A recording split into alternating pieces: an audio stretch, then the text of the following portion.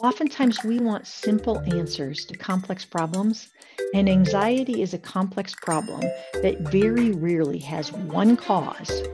And so it's going to take a complex series of things where you look at what's going on biologically for that child, where you look at what's going on psychologically for them, what's going on socially for them, what's going on spiritually for them. We have to look at all of those components. And oftentimes we want to look at one of those components and leave the others out.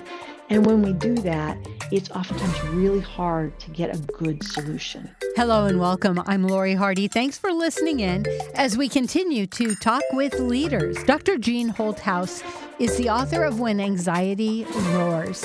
It's for parents, teachers, counselors, and youth leaders longing to understand and help the young people in their lives. This book unpacks the biological, psychological, social, and spiritual factors that influence anxiety in children and offers specific practical steps to take together to tame that anxiety. Jean Holthaus' book, When Anxiety Roars, Partnering with Your Child to Tame the Worry and Anxiety. I can't think of a better time for a book like this. Why don't you tell us a little bit about yourself? I'm a licensed clinical social worker, which basically means that I have a master's degree in counseling. Before that, I was a teacher for 10 years. I went into teaching thinking I was going to get to work with kids one at a time, and 150 of them in a day was a lot. And so I decided to go back and get my degree to be able to do therapy so I could actually work with the kiddos that I thought I fit best with, which were the ones that were struggling. And so I've done therapy for 28 years and enjoy doing that. And I have two kids of my own. I have a 32 and a 34-year-old. What brought you to write this particular book, When Anxiety Roars? I think it's a great need for parents to have some resources for, number one, knowing what's normal and what's abnormal. It's really hard to tell. Is this normal kiddo behavior, normal fears and anxiety, or is this crossed over that line and now it's something that's unhealthy? And if it is unhealthy, what do I do? And so I wanted to make something that was practical and integrated faith and could be used kind of as a guide for parents to kind of know some basic things they could do. It doesn't replace therapy, but hopefully gives some strategies that parents could try out and adopt, see if they help. Why do you think anxiety is such a hot topic right now? Particularly in the last couple years, there's been a huge increase because of COVID. And COVID was an external threat that our bodies had a natural reaction to. Anytime there's an external threat, our body experiences anxiety. Unfortunately, the external threat is supposed to go away. Like, a car veers into your lane of traffic, or you have a test that you're studying for, it gets over and the threat goes away. But we've been living in that state for 2 years now, which means we've been living anxious for 2 years. And it's been worse for kids because it's a threat you can't see. And so they don't know what will and won't hurt them. And they don't know, as many coping skills as we have. I think sometimes as parents, we're doing our best and we don't even realize we're adding to the anxiety. What kind of things are caregivers or parents doing that inadvertently they may be adding to the anxiety of the children? I think sometimes we don't recognize how to create environments for kids that limit some of those things. So like if the news is playing on that endless loop that it goes on in the background, we can assume that kids aren't paying attention to it. But all of those images, even the images of the war and things now, kids don't differentiate, our brains don't differentiate the difference. And so that it raises the anxiety level. And then as parents, oftentimes we're not managing our own anxiety. And because kids are intuitive, they intuit the anxiety and they don't know what it is, but they know, okay, my parents perceive danger, so I should be scared too. So I think those are two things that we can do that inadvertently, well-meaning, but contribute. When you mentioned war, that's been a hot topic for how to help kids work through that. Do you have any off the top of your head, any suggestions? I think one of the things you have to do is give them a place to focus. What can they actually control? So how can they, number one, focus on the helpers? And then how can they help? And give them a sense of being empowered rather than being helpless. And then we can also look at, are we making sure that they're getting age-appropriate information instead of information that maybe as adults is overwhelming to us, and certainly they don't have the capacity to cope with yet. And then they need to know they're in a safe place. because they don't know it's over there. Where's over there if they're younger? And it does this mean that I'm going to be bombed? And kind of helping them know whether or not they're safe or not. Good words.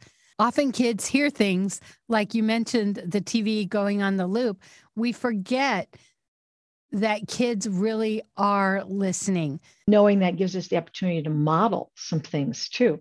So using like dinner time conversations to hear where they're at and what things that they've been hearing about, and help us to model ways to think about, ways to handle those things, and having those conversations as a family, because they're not just hearing it from us.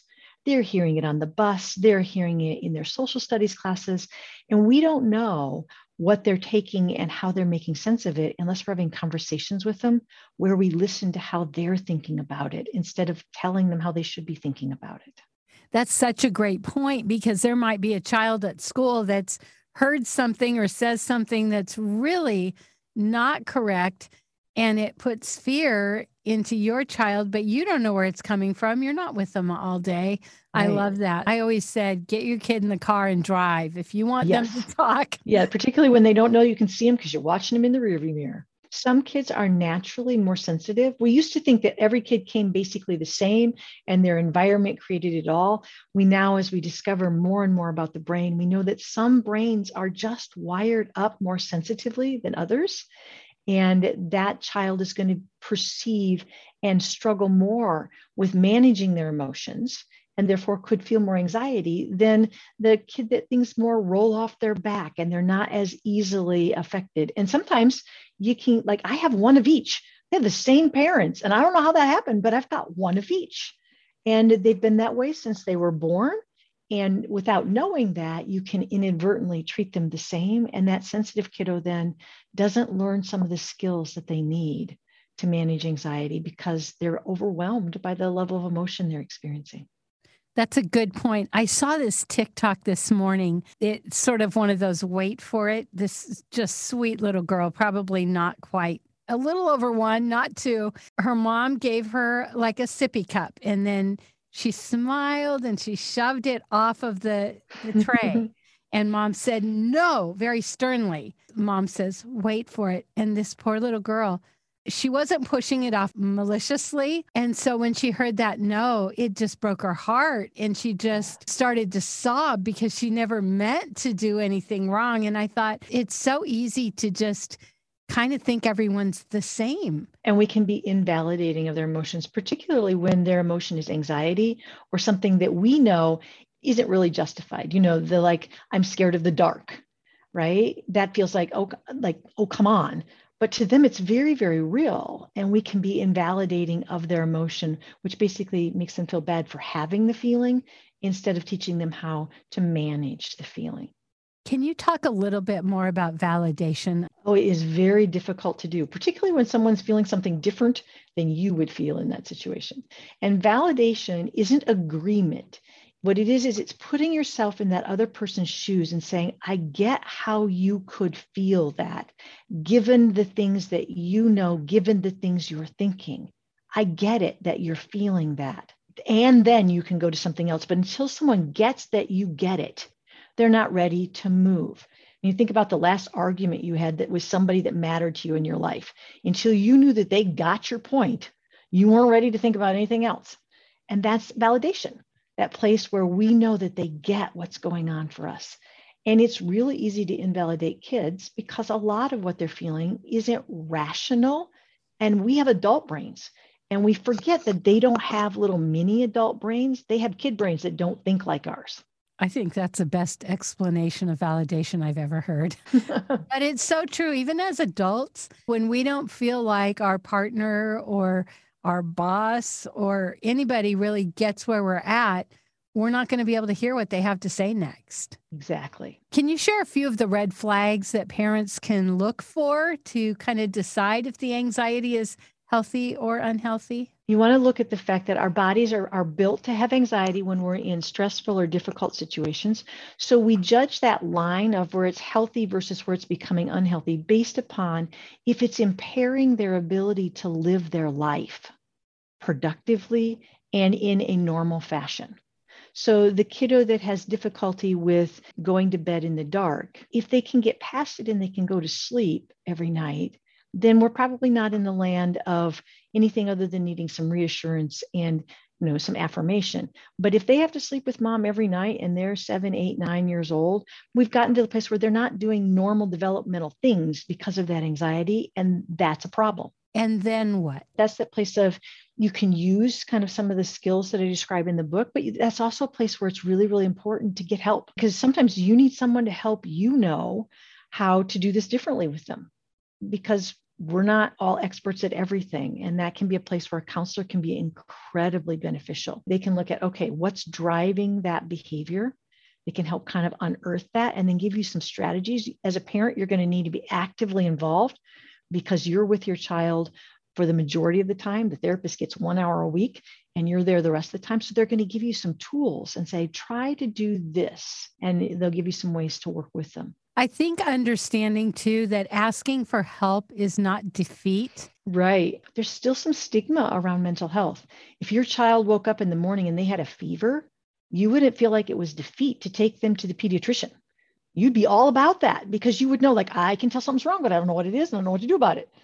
But somehow there's a stigma with mental health that, number one, if it's there, something horrible has happened. And we shouldn't, if we could just, think differently or have different levels of faith, then it would just magically go away. And we have to recognize there are changes in the brain that happen when someone's anxious. And sometimes we need help.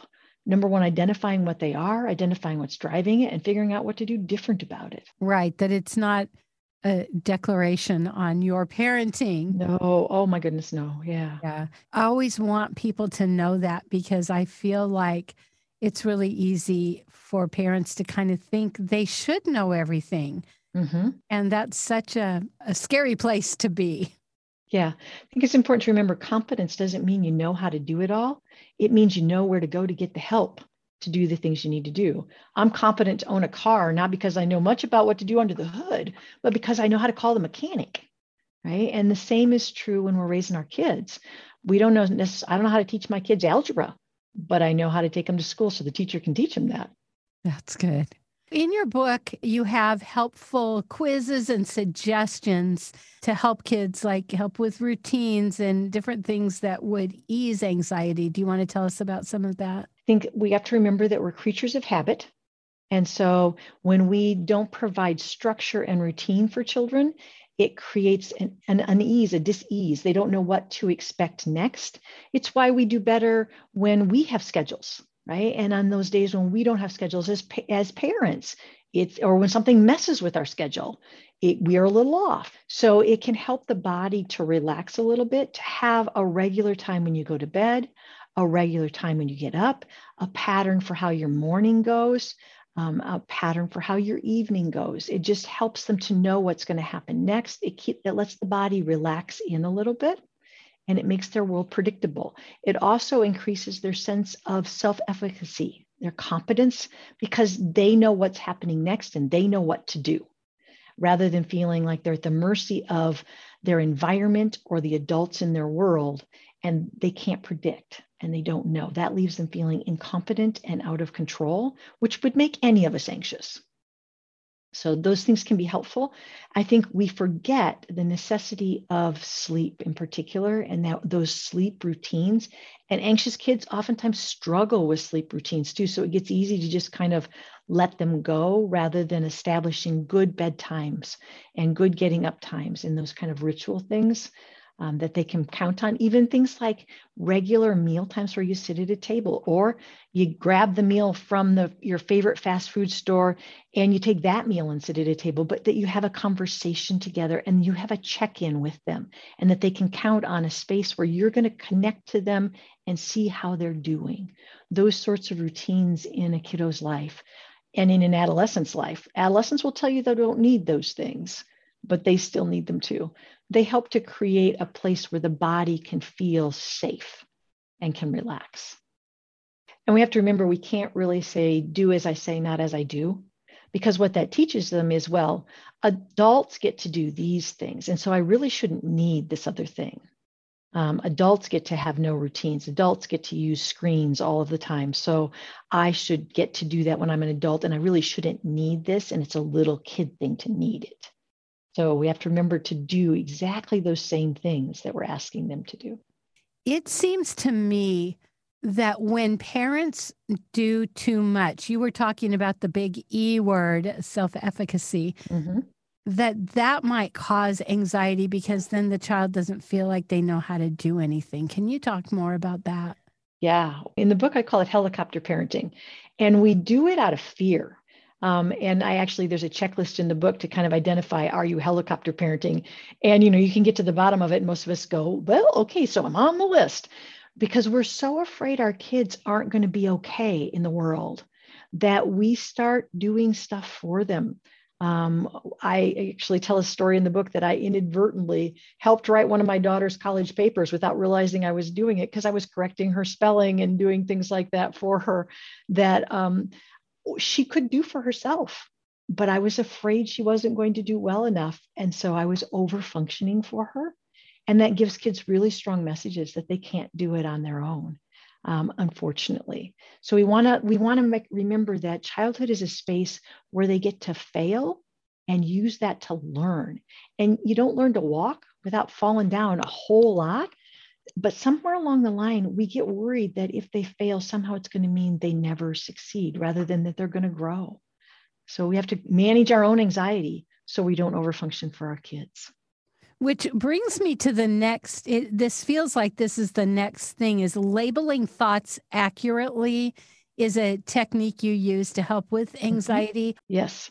I think we have to identify that we have thoughts that are facts, we have thoughts that are feelings, and we have thoughts that are opinions. And we shouldn't treat them all the same. So a child with OCD takes a feeling, a fear, and creates a fact out of it. And so we have to help them check the facts and figure out, but first they have to be able to label them. And little kids in particular can't tell the difference between a feeling and a fact. A lot of us as adults can't tell the difference between feelings, opinions, and facts. So that helps us know how to treat them though, because I treat a fact differently than I treat an opinion. And a feeling is designed to give me information, but it's not a fact. And it shouldn't make decisions necessarily. So what technique do you use to determine that? You just begin to practice looking at, okay, wait a minute, is this actually a fact? Is there evidence for it, right? Or is this a feeling? And feelings have a purpose too. They're to give us information. So this is either a physical feeling or an emotional feeling, or is this an opinion I have about some things that happened? All of them have different reasons, but you have to actually practice labeling them. So there are some exercises in the books to actually help children begin to take pictures and look at what do you suppose is happening in the picture? And then looking at what are the facts about the picture versus what are the opinions you formed about that picture versus what do you think was the feelings or what feelings did you have about the picture? And you can play, there's some different games you can play and things to help kids learn that.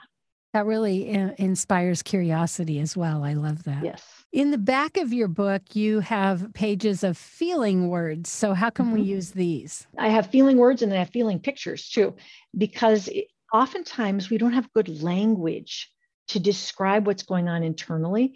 And we don't know what we feel until we have words for it. And that starts when kids are little. When a kid is little and we say, oh, you look sad. They learn to associate that feeling they're having internally with the word sad. That's how they learn what that feeling is by a parent or an adult in their world identifying it and giving it a word. So we oftentimes need words or pictures to help us know how to describe what's going on internally for us. And so with kids that have good language, they can use the list of words and kind of go, oh, I think this one fits. And it helps to give them to learn to give language to what's happening. With littler kids, we use the faces and which face describes you. And you can use emoji faces for that even. It's become a great tool that we have because they don't necessarily have the same vocabulary, but they can identify they pretty accurately which face feels like they feel inside. And it's a way to help them give language to, because that helps to get it outside of them, or now we can work on it. But until we've got language for it, it's hard to work on. I think when we have parents that are maybe foster parents or adoptive parents, these kind of things come into play more because even though we don't always know where our kids have been and what they've been doing, we have a pretty good read on it. But when we get foster kids, which my grandkids are foster adopt, we don't know their story. This all seems so amazing to not only ask good questions, but teach them how to be curious about what they're feeling. Yeah. And actually to stand back and look at it rather than just feel like it's happening to you and have no control over it. We all need that skill. As adults, we need it. So it's a great thing to practice together. A lot of mind reading and forecasting, all of those things create anxiety for us that if we can identify, wait, that's not a fact, then that actually takes the anxiety out and settles it back down again. But we all take the dots of little pieces of data and we make a story about it. And depending upon our background, depends on the story we tell ourselves. Depending upon our fears, depends on the story we tell ourselves. And those things can really prompt anxiety. We are talking to Jean Holthaus about her book, When Anxiety Roars. Tell us where we can get this book. Sure. You can get it anywhere you can purchase books. And you can also go to bakerpublishinggroup.com and purchase it there. Is it in audiobook form? It is. It's on Audible. I know you talked a little bit about what brought you to this work. Since you have transitioned into counselor from teacher, what would you say have been your biggest, surprises or things that have really made you happy? Oh, I love getting to see when the light bulb goes on, when people come back and they say, it worked. Because oftentimes people come to counseling and I warn them up front, it's probably going to get worse before it gets better. And so it's been tough. It's been hard when they begin to say, oh, I tried it and it worked this time. That is just the most amazing thing. And I love when we get to celebrate that someone is graduating. They no longer need to come see me. I always tell people my job is to work myself out of a job so that you possess those skills for yourself.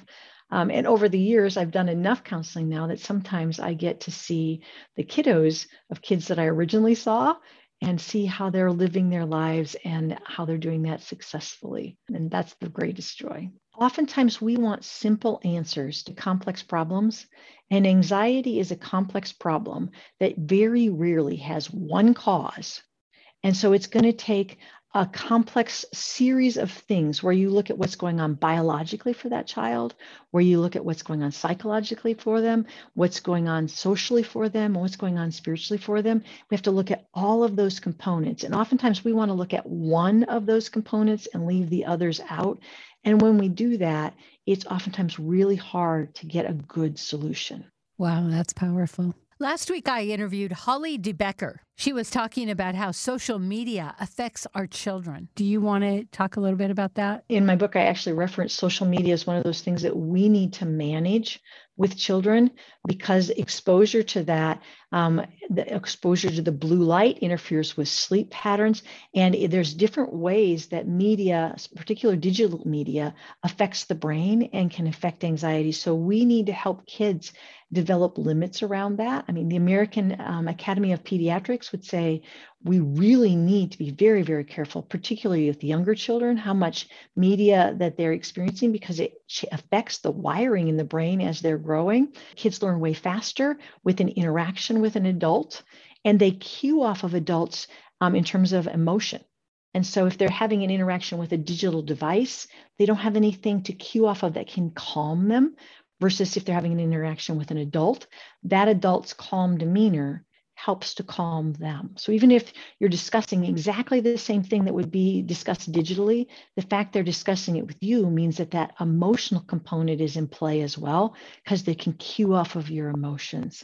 So I think sometimes we feel like it's out there, we can't control it. But as parents, we need to remember that we can set limits. Now we need to provide them with healthy alternatives, and we don't have to make it all or nothing.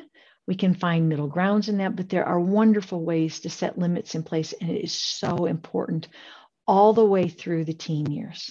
Creates a deep sense of missing out as well. Like if I'm going to miss something, it actually works on some of the same principles that slot machines and casinos work on. So it intermittently rewards you for continuing to stay on.